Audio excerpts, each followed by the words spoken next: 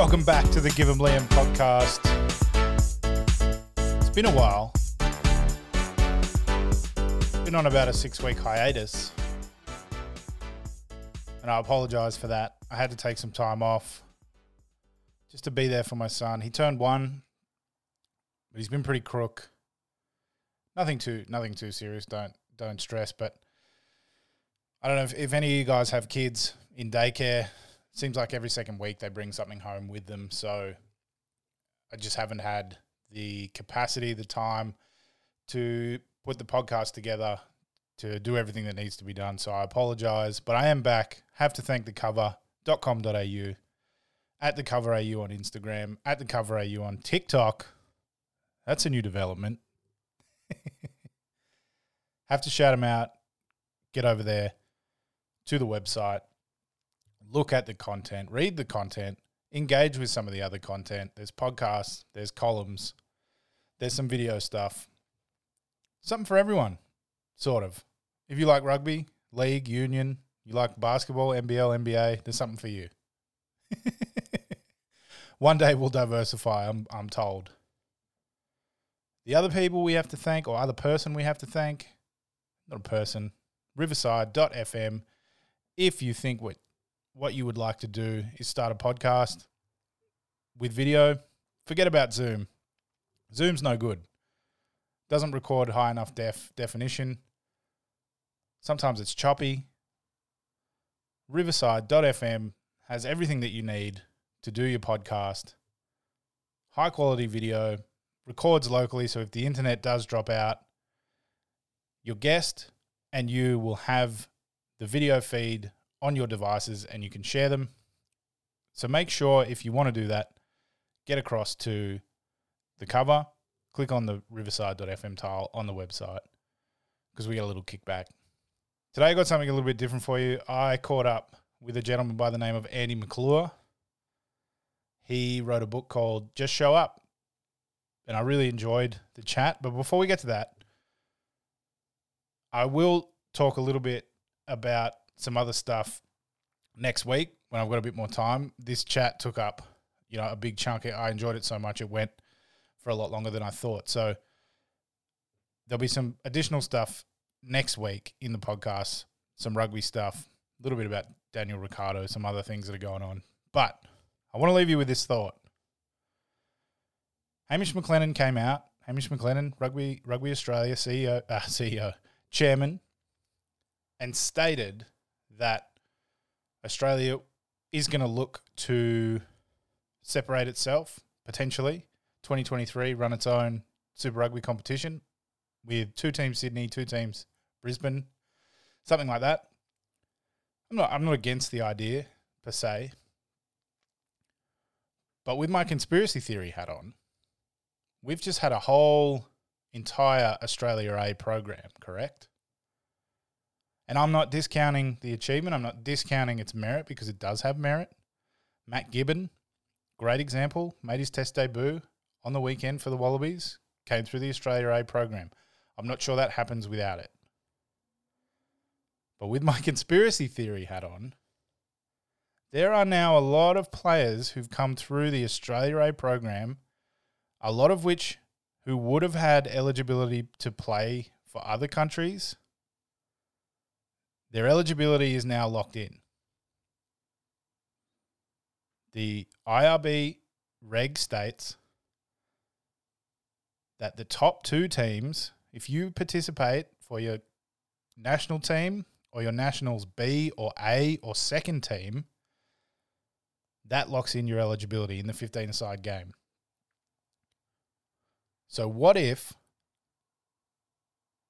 the Australia A program is just a ploy to lock in eligibility for an additional 30, 40, 50, 60 players over this year and next year, which will limit their options to play in Japan, to play in Europe, and to play for other nations. Thus, creating a larger player pool that has virtually no option but to play in Super Rugby Australia. onto my chat with Andy McClure.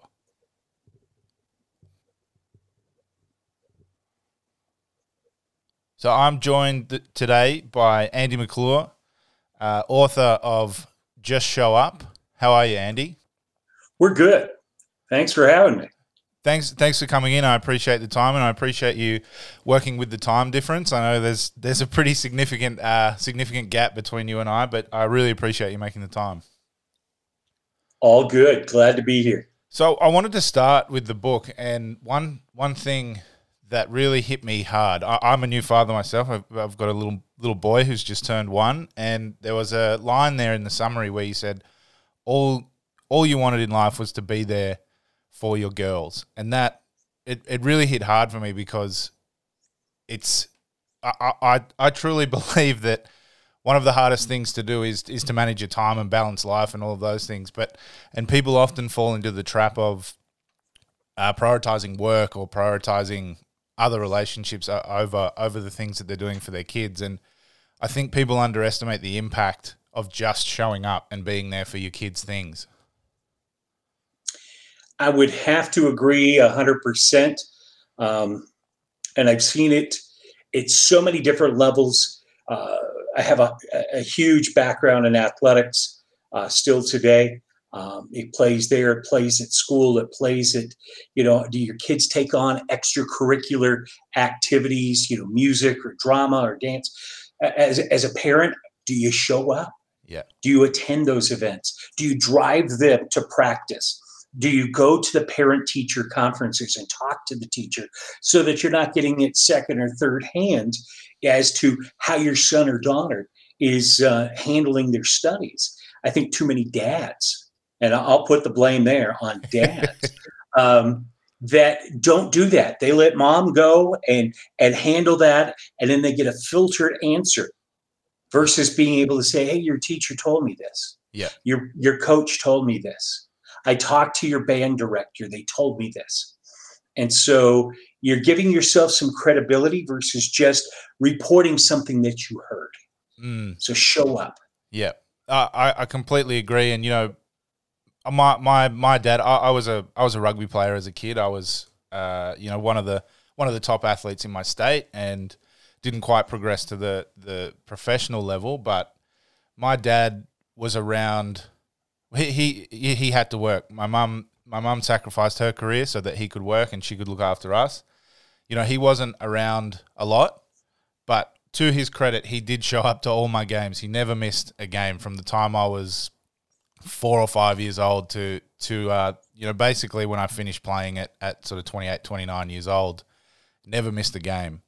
But, so he had this level, like you're talking about, that level of credibility. He had the level of credibility with my football, with my rugby, but not really with my studies, not really with my, the music that I was doing, not really with, my general demeanor around the house. And sometimes the relationship I had with him was a little bit confrontational, because often the interactions that I had with him when he was around were either feedback sessions about my football, or to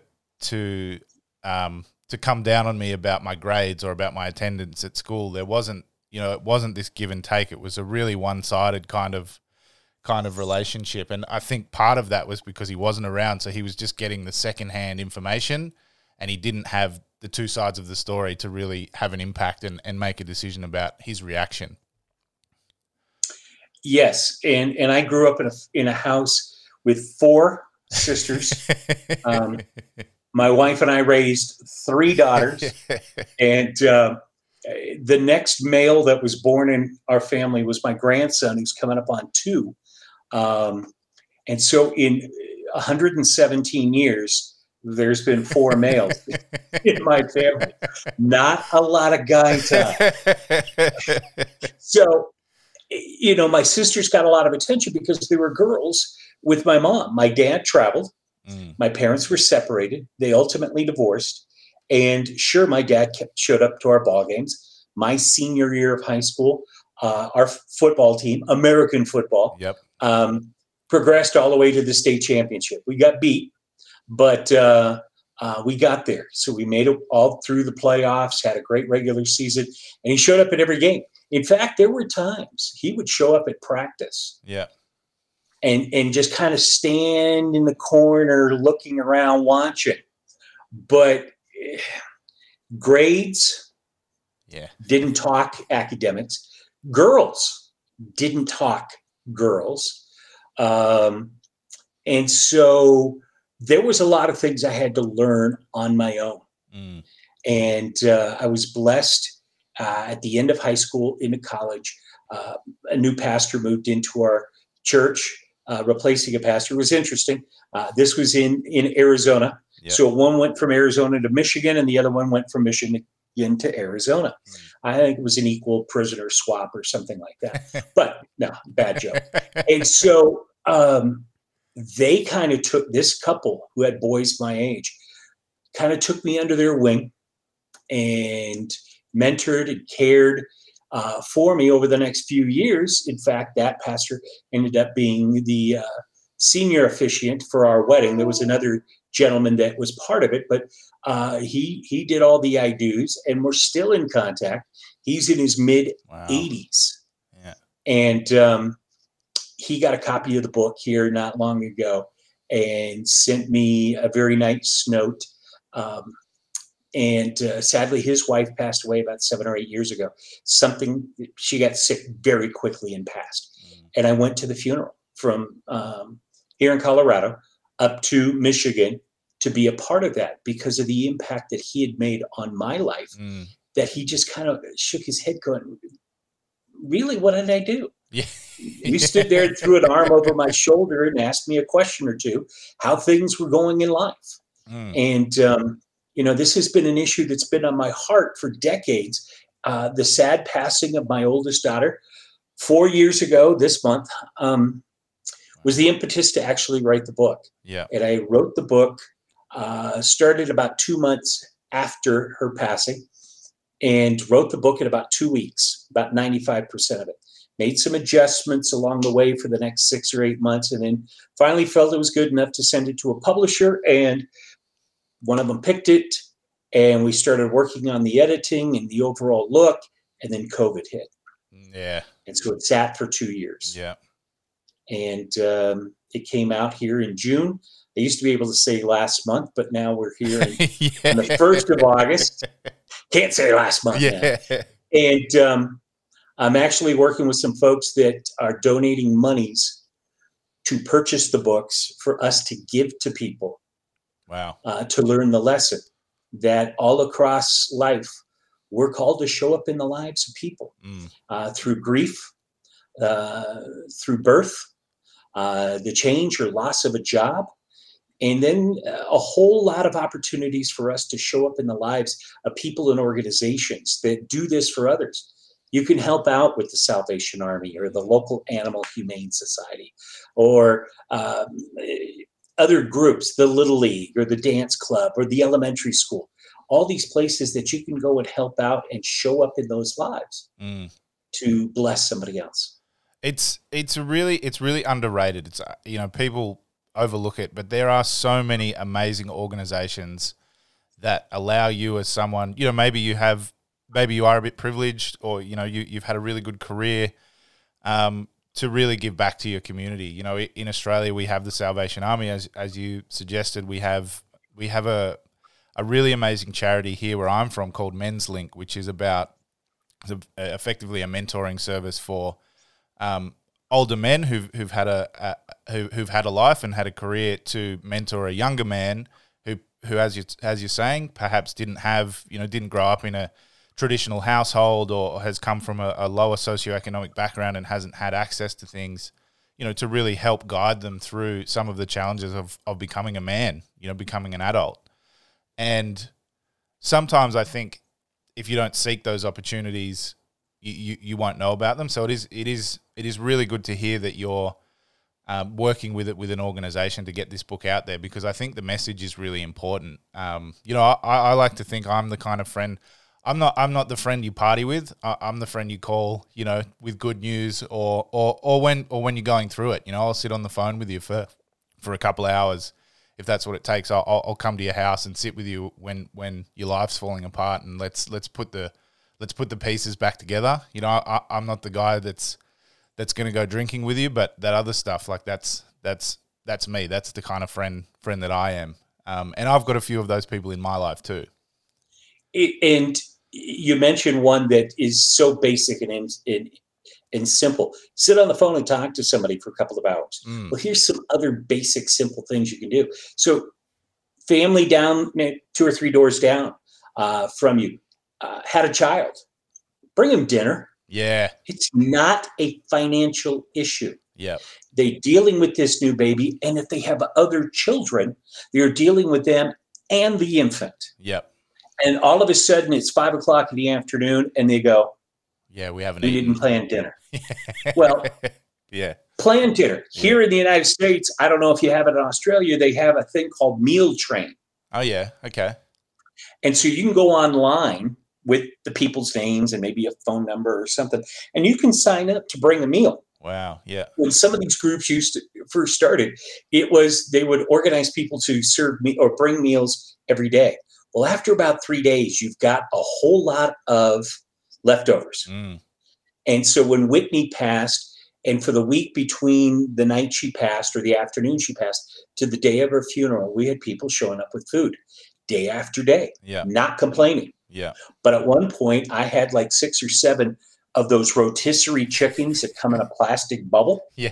I had a flock of chickens in my refrigerator, not complaining, not poo-pooing it. It's okay. We need to have a more organized method of doing this. So there are online services that you can use, and they only have people sign up maybe every other day or every third day. Yeah.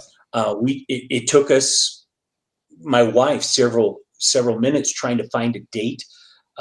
Sadly, we had a horrific crash and death a few days ago in this area with high school kids that were all part of a soccer team. And, I did not know the young man that passed. I was asked by some organizers if I would lead the candlelight vigil that took place Saturday night. Yes, I had some weeks are a blur.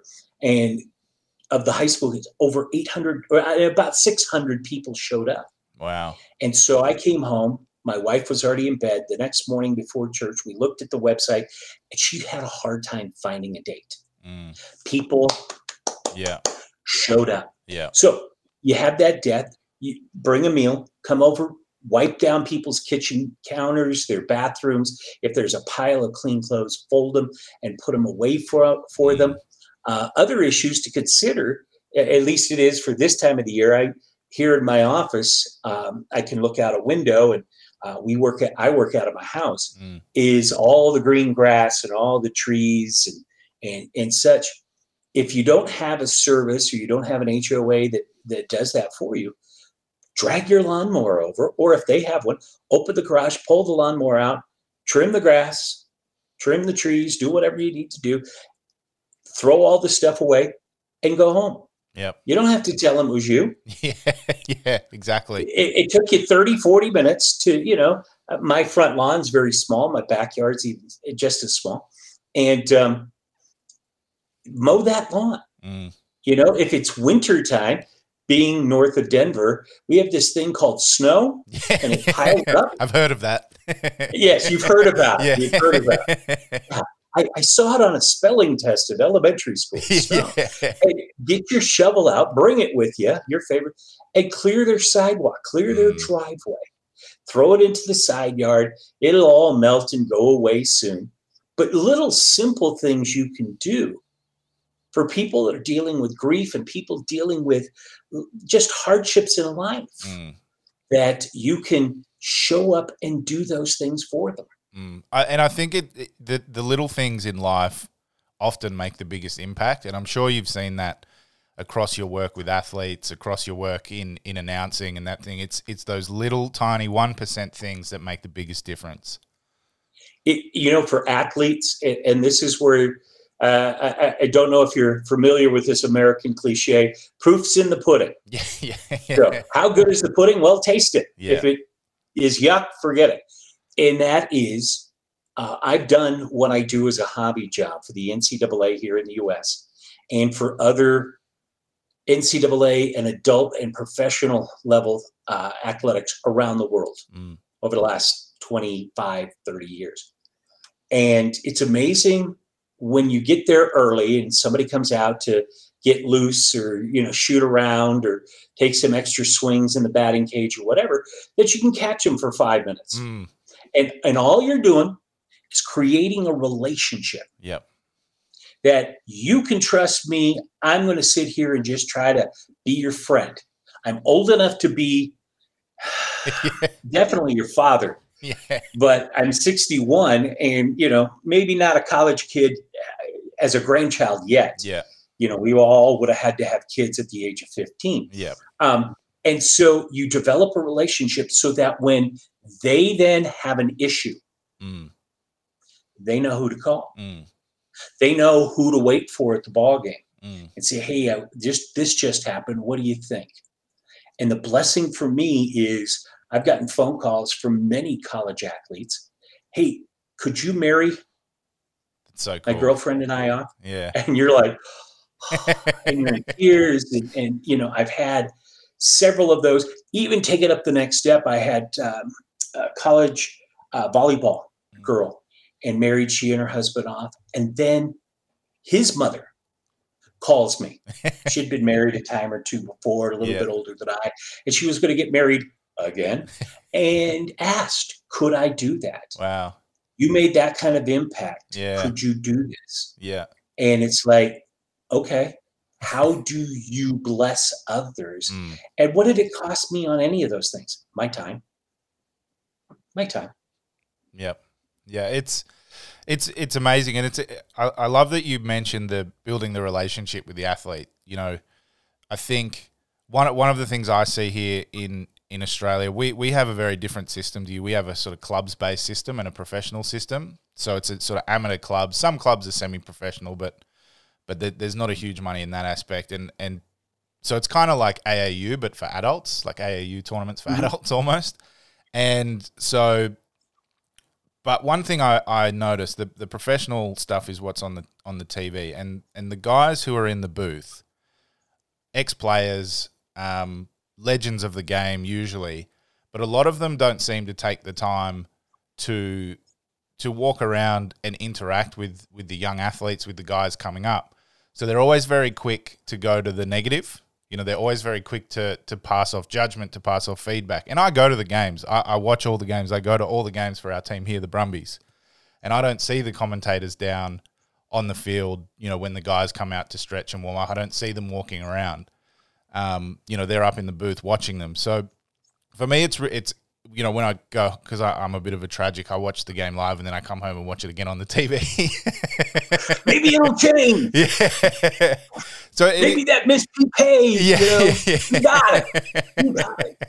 So it's hard for me to listen to them sometimes because the commentary is always really quick to the negative.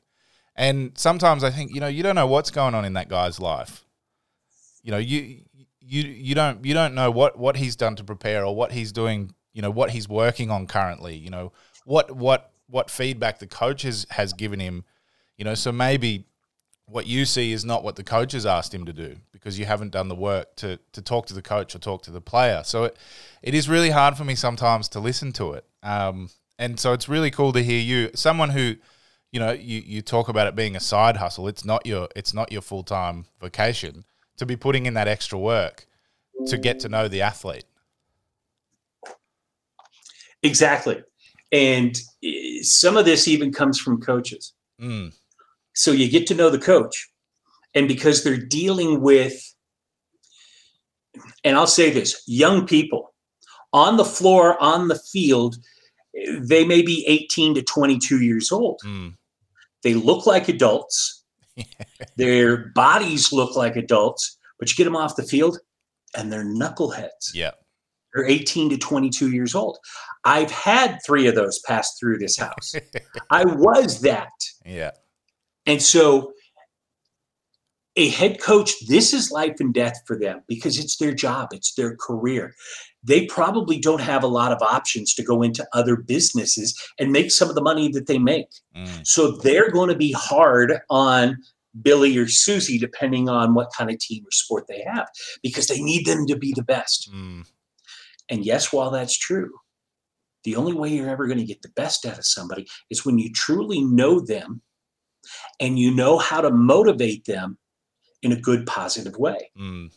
We started an award at a university that I announced for, and it's named after my daughter. It's Whitney Lee. True Grit Award. And this is for the young man or the young lady that has overcome major issues, injury on themselves, death in a family, divorce of parents, maybe grandma or grandpa were such an impactful part of their life that they really had great influence. And so every year there seems to be a student or two that really shine through all the adversity. And this is a way of saying, way to endure, way to keep fighting and to stand up and continue to do it and encourage the next person to do it. Because you know what? There is a next person. Yeah. There will always be a next person. And so we've done that. I've had my family at times be able to be for some of those presentations. And as you're reading the reason why, you're just weeping because you're so proud of somebody overcoming and you recognized it. And that doesn't happen enough in the world, recognizing people for fighting through adversity. Yeah, sure, we get the occasional talk host guest, who's overcome something and written a book about it. But the only reason we're hearing about it is because they've written a book about it or someone's made a movie about it. Adversity happens everywhere, and particularly when young people face it, it's the first time that they're facing it. And often, it is the loss of a parent, at 19 years old to lose a parent.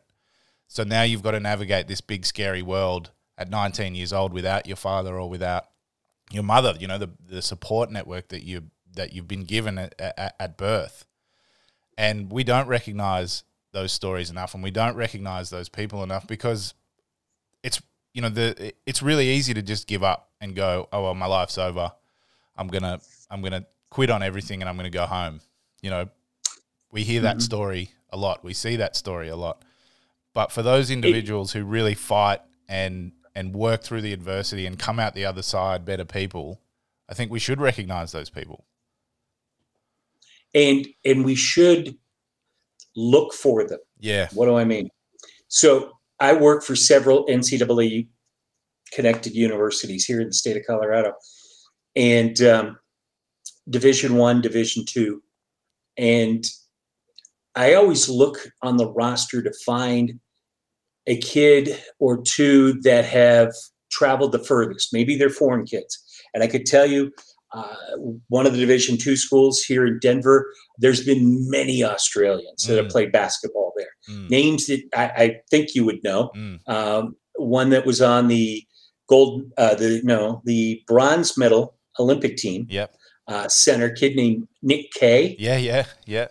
Another pro just won an MVP in a tournament that just played named Mitch McCarron. Yep. And Mitch has been an all-star. Mitch was the Division II Player of the Year his senior year. Here, I'm thinking Mitch and Nick played together. They're about 30. Yep. So you find those kids that maybe travel the furthest away, and they're not going to see mom and dad or their siblings maybe until the end of the school year. Maybe mom and dad can make it to come see a game or two or three. If you're traveling that far, you might as well stick around for a few games. Yeah. So this equates to the same at the professional level, and if they're young. And so maybe you don't have a foreign student. Maybe you have kids that come from, we're in the Rocky Mountain region, much more Western, but somebody from the East Coast of the U.S., New York or Florida or the Carolinas or any of those places. And you just watch out for them. Yep. Because they're far away from home. And if you come from Florida, you probably didn't pack a lot of snow gear. Yeah, that's fair. Oh, yeah. No, we're not just wearing a long sleeve shirt. It's 8 degrees outside and snow is falling. Yeah. You need a big jacket, and you need gloves, and you need a hat. And so, yes, you could find groups that can help donate those. You got to be careful about giving stuff to collegiate athletes so that it's not Yeah. viewed illegally. Mm. And I totally understand that. But watch out for them, because they may not see mom and dad. Mm. Outstanding young girl, just finished up her college career at that school. Dad lives in Michigan. Mm. And in her years in Denver, I saw him at Yeah. one weekend. One. Wow. And I say weekend because they tend to play conference games on Friday nights and Saturdays. Nice guy, but I heard enough. Yep. He might be somebody people have heard of, but I won't go that far. Yeah. And I'm thinking, what guy, not trying to date her, Mm. is looking out for her, Mm. being 1,000 miles, 1,200 miles away from home? Mm. Nobody. Mm. And so we can do that. And let's look at the youth leagues. Yeah. Bob's coaching soccer or lacrosse or something, and he's got 8, 10, 12-year-olds. And maybe you've got a couple of kids in your team that dad's not in the house. They're separated, or they're divorced, or maybe they never were married and he disappeared. Can you be that father figure for a few hours of the week? Arm over the shoulder. Hey, Bobby, how you doing? How's school going? You told me you had a big thing coming up. How did that project go? Just listening and speaking into their life. What did it cost you? Yeah. Your time. Yep. And so there's so much that can be done, and showing up in the lives of others. And you then walk around for the rest of your life, going to the grocery store or the car wash or wherever it is, and you see these kids, and it's, hey, coach, how you doing? Yeah. Hey, Yeah. coach, how you doing? Yeah. You've always got that, hey, coach, Mm. coming back at you. Mm. Which is amazing, and you really hit a point that I really liked a little bit earlier, where you said, you can't really look out for your athletes, motivate your athletes if you don't know them, if you don't understand them, and you don't spend the time talking to them. And as you say, someone who's traveled from internationally or traveled 1,000 miles to take on a scholarship or even walk on at a university as a non-scholarship athlete, you already know there's a level of commitment there because they've left everything they know behind. So then as a coach, your job isn't actually to motivate them from from showing up, getting to practice, doing those things. That's ingrained because that's why they left. You now have a duty to look out for them because they don't have their parents, they don't have their siblings around, they don't have their support network. So you become that support network. And as you say, you can't be that person if you don't listen to them, you don't ask the right questions. And sometimes it could just be sitting there when they're struggling with the class and working through it with them. It could be as simple as that. I've seen that, here I used to work at a university as part of the sports department, and I've seen the impact that that's had on an athlete, just sitting there with them with their textbook and their computer open and just talking about a math problem has a huge impact. Again, back to the little things. Yes. And even if I'm not a math whiz, I can at least sit there with them and read the book from maybe the beginning of the chapter on whatever the equations are that you're being tested on or that you're trying to learn, and learn a couple of things. And keep in mind, okay, me personally, yes, I have a bachelor's degree. Yes, I have a master's degree. I should be able to figure this out, at least enough to help them move the needle a little bit. And so even if you don't make them an A+ student, they're going to go, you know what? I could have been a D, could have been an F, but I got to a C+. Yeah. I got to a B.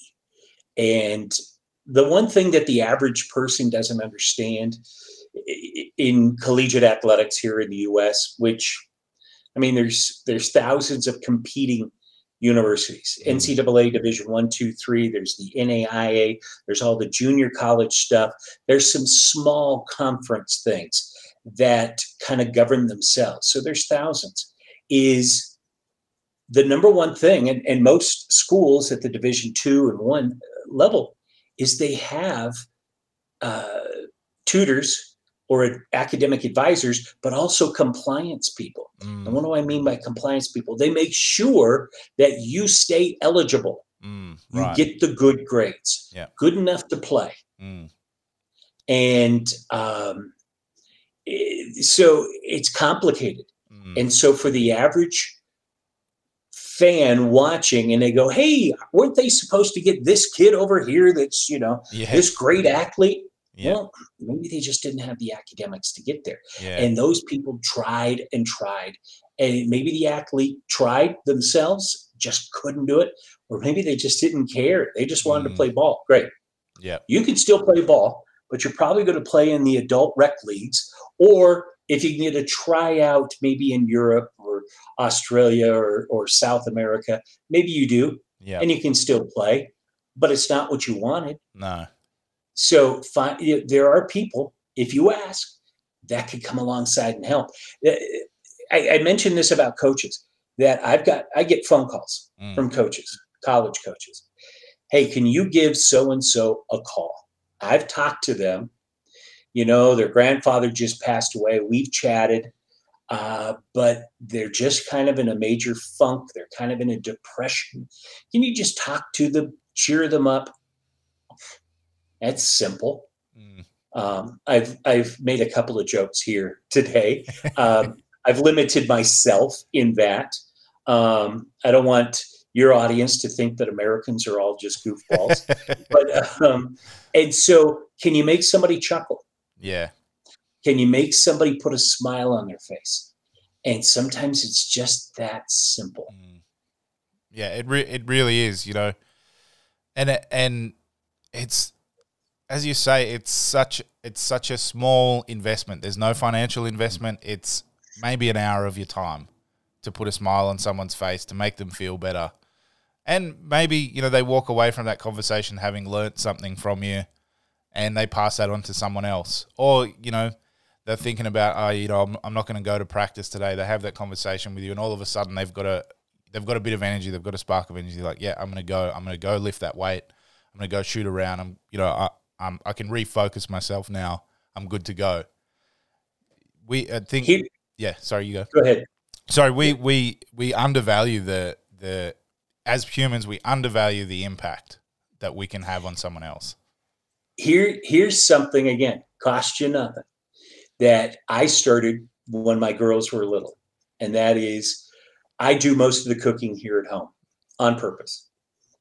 So that means I go grocery shopping. So if I'm going to go grocery shopping, or I'm going to go to Home Depot and get something to fix the fence or something in the house, I would take 1, 2, if they're all available, all 3 girls with me. Yep. And my wife questioned it at first. Can you not go shopping by yourself? No, it's not that. It's because there are so many life lessons that can happen in that car trip from point A to point B while you're shopping. And then on the way home, you see something and go, hey, did you just notice that? Whatever that is. What do you think of that? And they would talk and share back. Why?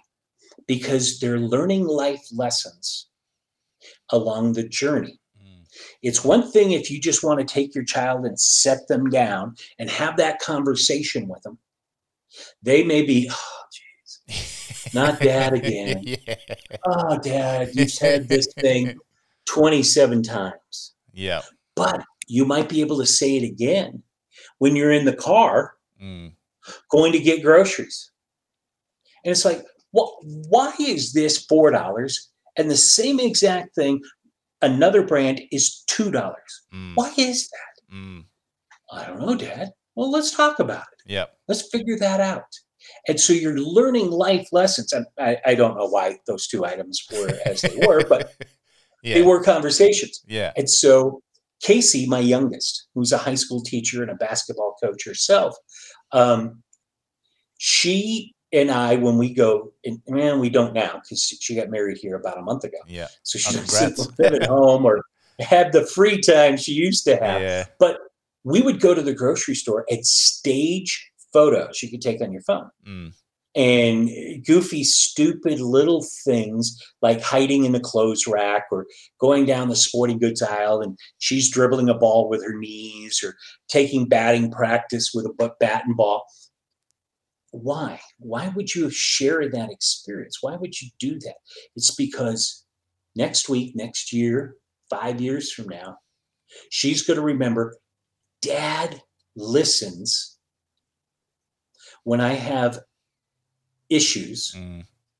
and we have fun. So he'll probably, again, listen and we'll have fun in the process learning something. Mm. I have two son-in-laws that I take to breakfast. Try to every month. It doesn't always happen. Just to talk life. Why? Mm. Because I want them to be able to call me when there's a big issue. Mm. And that happened. I used to have three son-in-laws. Yeah. The one that he was married to my daughter. They would have been married 7 years now when Whitney passed. He called at 5:15 in the morning to tell us. Yeah. Whitney stopped breathing. And his normal MO would have been call 911, get emergency assistance to come and take care of her, get to where he had to be at the hospital, and then call us. Yeah. No, he called on the front end. Yeah. We were able to get going, Yeah. get there to the hospital, and support him while they were treating her. And she survived about 4 hours after they got her to the hospital. And but it was something that he had learned. Hey, Andy cares about me. Andy has shown up in my life many times. I'm comfortable giving him a call and saying, Whitney, stop breathing. What really strikes me there is you have obviously throughout your daughter's lives, you have made a huge effort to create an environment where your daughters feel really comfortable expressing themselves to you, expressing their opinions, having robust discussion about something within a mundane environment, within the car, within the supermarket, and I assume, you carried that on at home as well. Because I think one thing that often parents do, and I see this a lot, is they put their parents they put their child in the trolley and say, sit there, don't touch anything, don't look at anything, don't say anything, Whereas you've created this environment where, you're walking through, you're having fun. All of a sudden, grocery shopping's a fun activity because, me as a kid, I get to learn about the prices of things. I get to ask questions. I get to look at the different colors and, why is that cereal box that color and that one that color? It becomes this really cerebral learning fun activity. So it really warms my heart to see that you've invested that time and then also with your son-in-laws to do the same thing.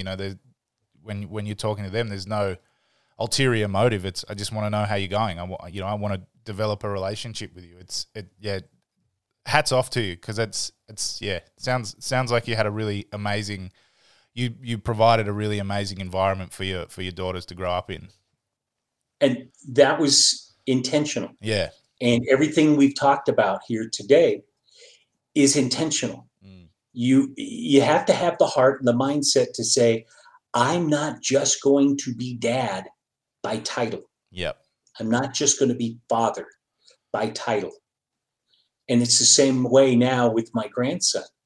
I could, but it would be really cheesy if I pulled up pictures on my phone and showed you. The young man is still only one. He'll be 2 here in a couple of weeks.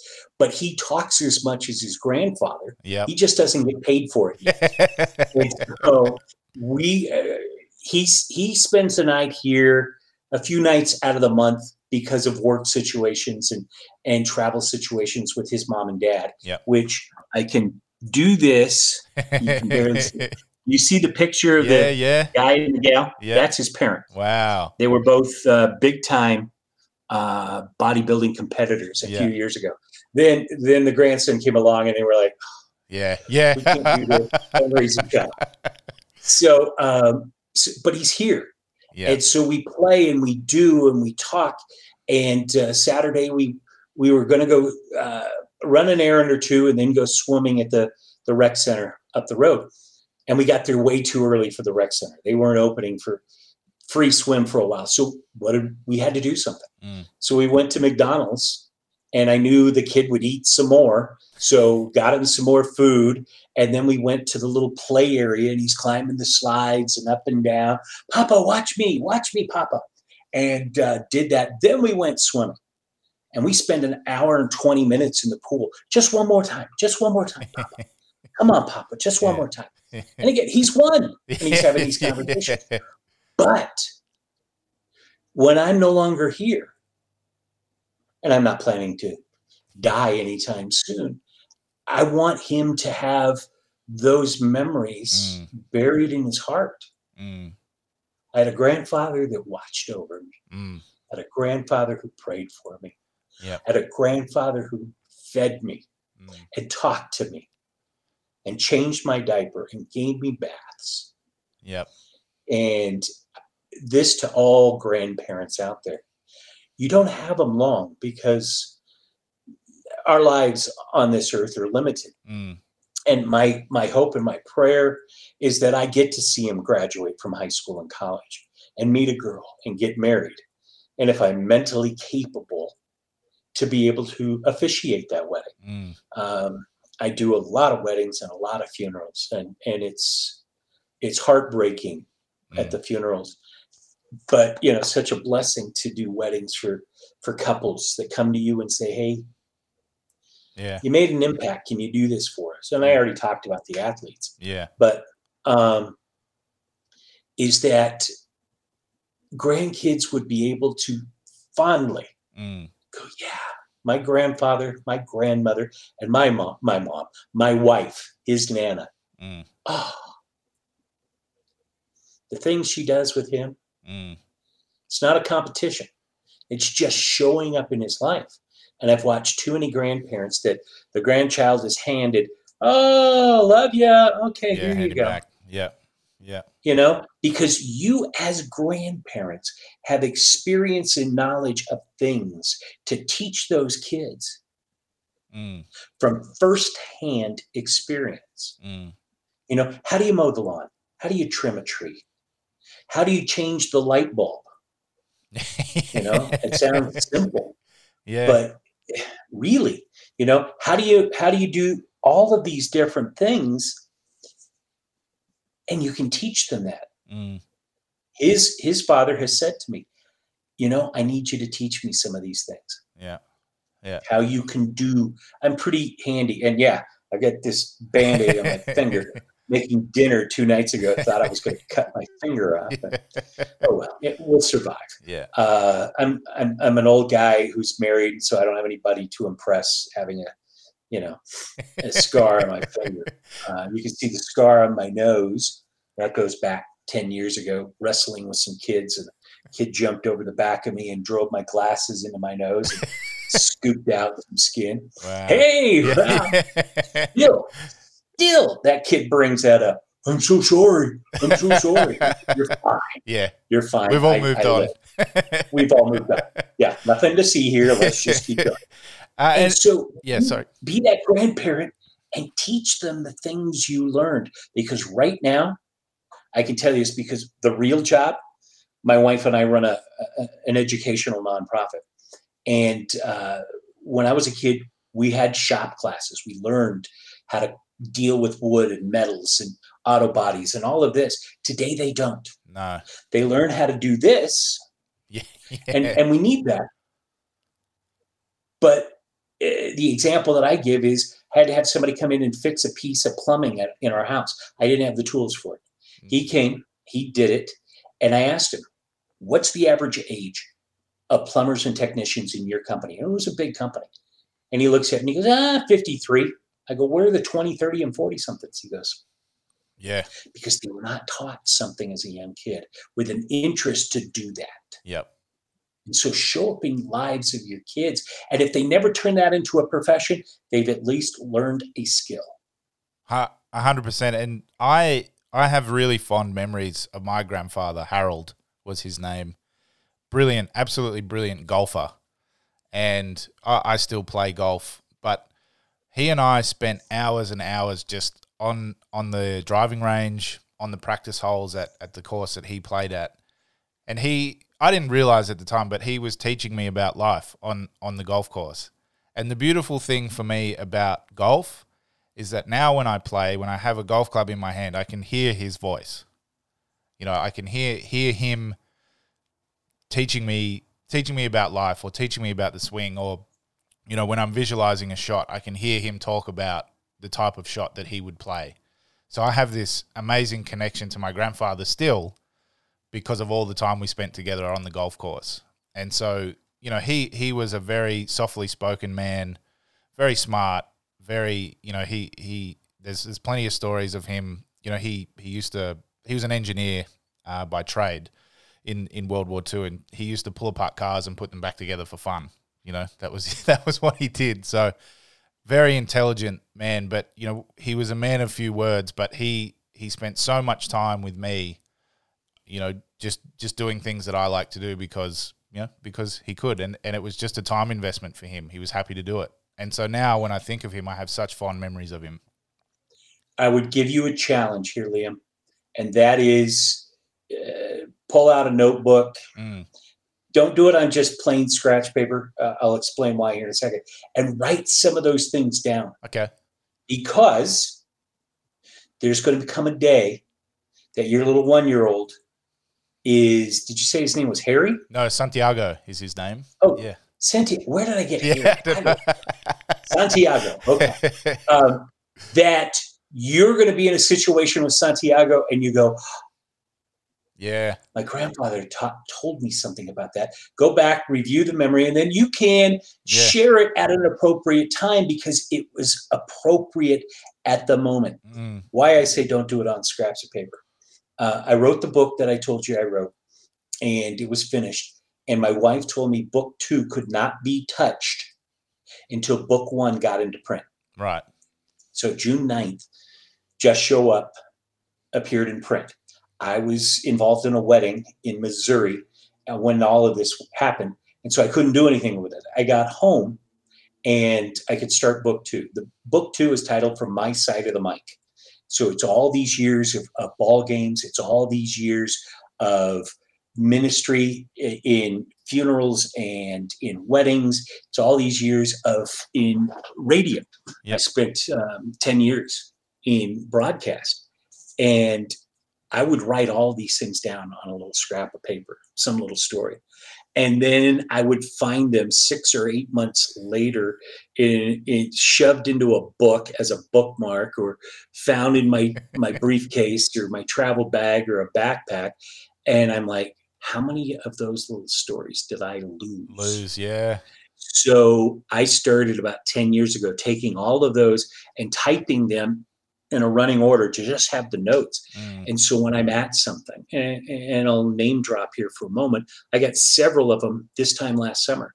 I was blessed to work the Tokyo Olympics, and in a culture that is so different than who I am and so different than America in a lot of ways. And I wrote those on a slip of paper and kept it running for 3 weeks while I was there. And when I came home, put them on the computer so that I had a lasting listing of all of those things. And so I would challenge you to write them down. Okay. And then transfer them to something permanent so that you have those lessons to be able to share with Santiago and any other McGraths that come along. Hopefully there's a few more. Yeah. Hopefully. I share that with my daughters. You know, one grandchild, he's an amazing kid. But I'd like to see 2 or 3 or 4 or 5. Yeah. More amazing. Before I let you go, I did want to ask you about the Tokyo Olympics, because it was obviously, you know, as someone looking at it from the outside, it was very different to any other Olympics that's ever been held. What was that experience like for you in the bubble with the athletes and you know, soaking it all in? As you mentioned, a very different culture to what you're used to. it was not only a different culture, but it was also a completely different mindset for everybody in the world because it was COVID. Yeah. We were a month out, and it really came down to will they hold it or not? Yeah. And I always had in my heart that Tokyo, Japan, all of the organizers had to. They had spent billions. Yeah. And the only way they're going to make money back to pay for all these venues and all of this stuff is the television money, because they weren't going to sell tickets. I worked in the Ariake Arena, men and women's volleyball. And you walk in the first day and there's practice going on. Okay, but the arena's empty. And you kind of expect it. But day one of competition, the arena is still empty. Yeah. 15,000 seats and no one sitting in them. Yeah. And I don't know, if this is the same for other announcers, and I believe it is that you kind of play off the play and the crowd's reaction. If there's not much crowd response, you just give it a basic generic call.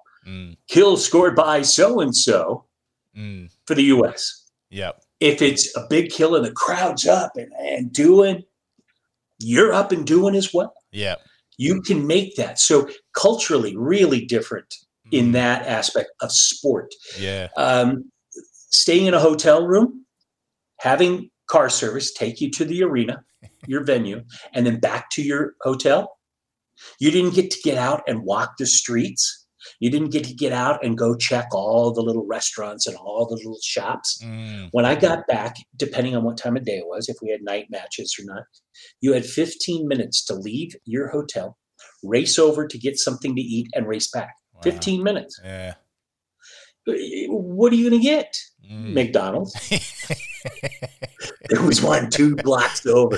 I ate there about 4 times. Why? Because it was the only place I could go there and back quickly. Yeah. And so that the only real life semblance was going to the commissary in the World Communication Center that was run by the U.S. And NBC, which is who I work for. Yep. And you would see hundreds of people all over the world and all over the country there. Some people you recognized, others were just doing their job like you.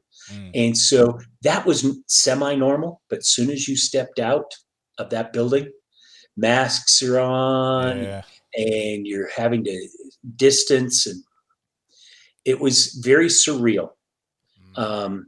It was a huge blessing. And I have pictures of the rest of my group that I was with standing on the court with nobody around us. Wow.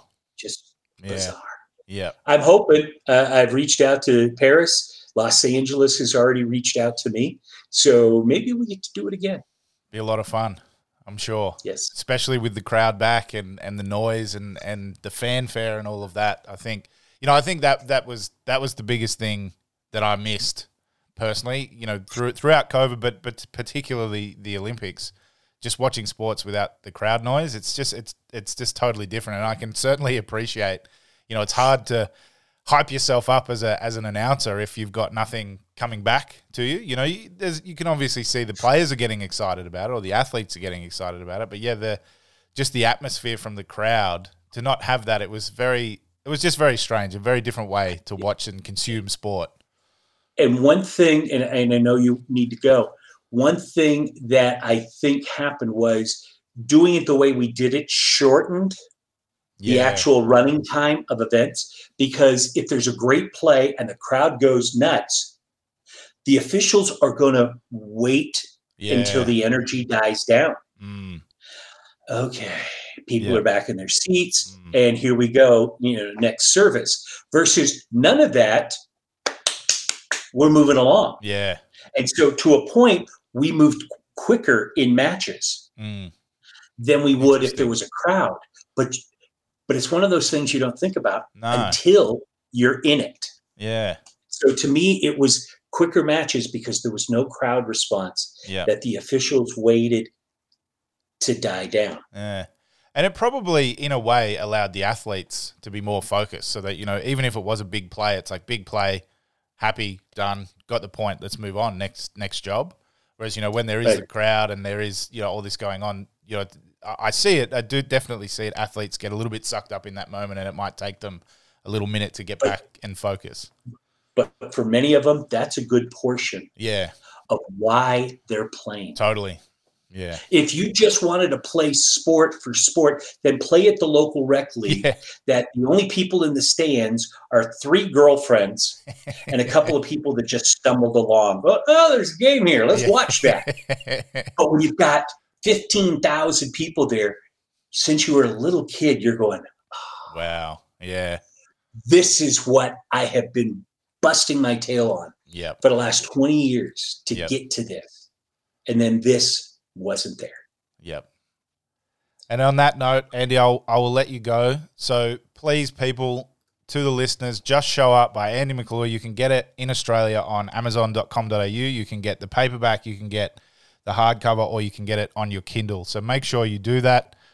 I'm going to say to you on air so that my listeners hold me accountable. I would like to buy some copies and send them to the organization you're working with so that we can get the book out in the ether. So I'll contact you offline and I'll put some money in to make sure we can get that going, make sure that happens. Great.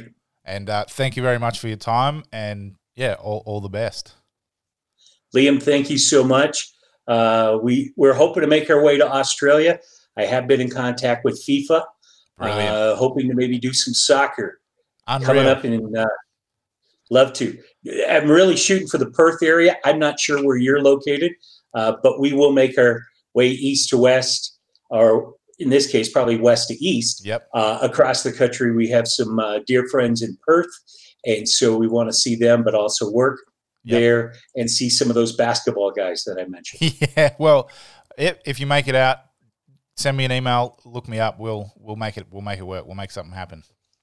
Sounds good. Liam, thank you so much. Thank you, Andy. All the best. Thank you, Andy. Really enjoyed that one. That was a good one. Hopefully I get to see you with the Women's World Cup, Soccer World Cup, Football World Cup coming up. So hopefully I get to see you in Australia, but if not, good luck with it all. Thank you for your time. I look forward to reading the book, and I look forward to donating a couple of books to, get it out into the lexicon. So thank you very much. That's all I've got for today. Thank you to The Cover. They are brilliant. They're doing amazing things here with their content, with all the support that they're providing us. So thank you very much to them. Thank you very much to Riverside. Click on that tile. Start a podcast. Send admin@thecover.com.au an email. Maybe they'll pick it up if it's any good. Enjoy your week, everyone. I will see you next week. You'll hear from me next week. I won't see you. You might see me.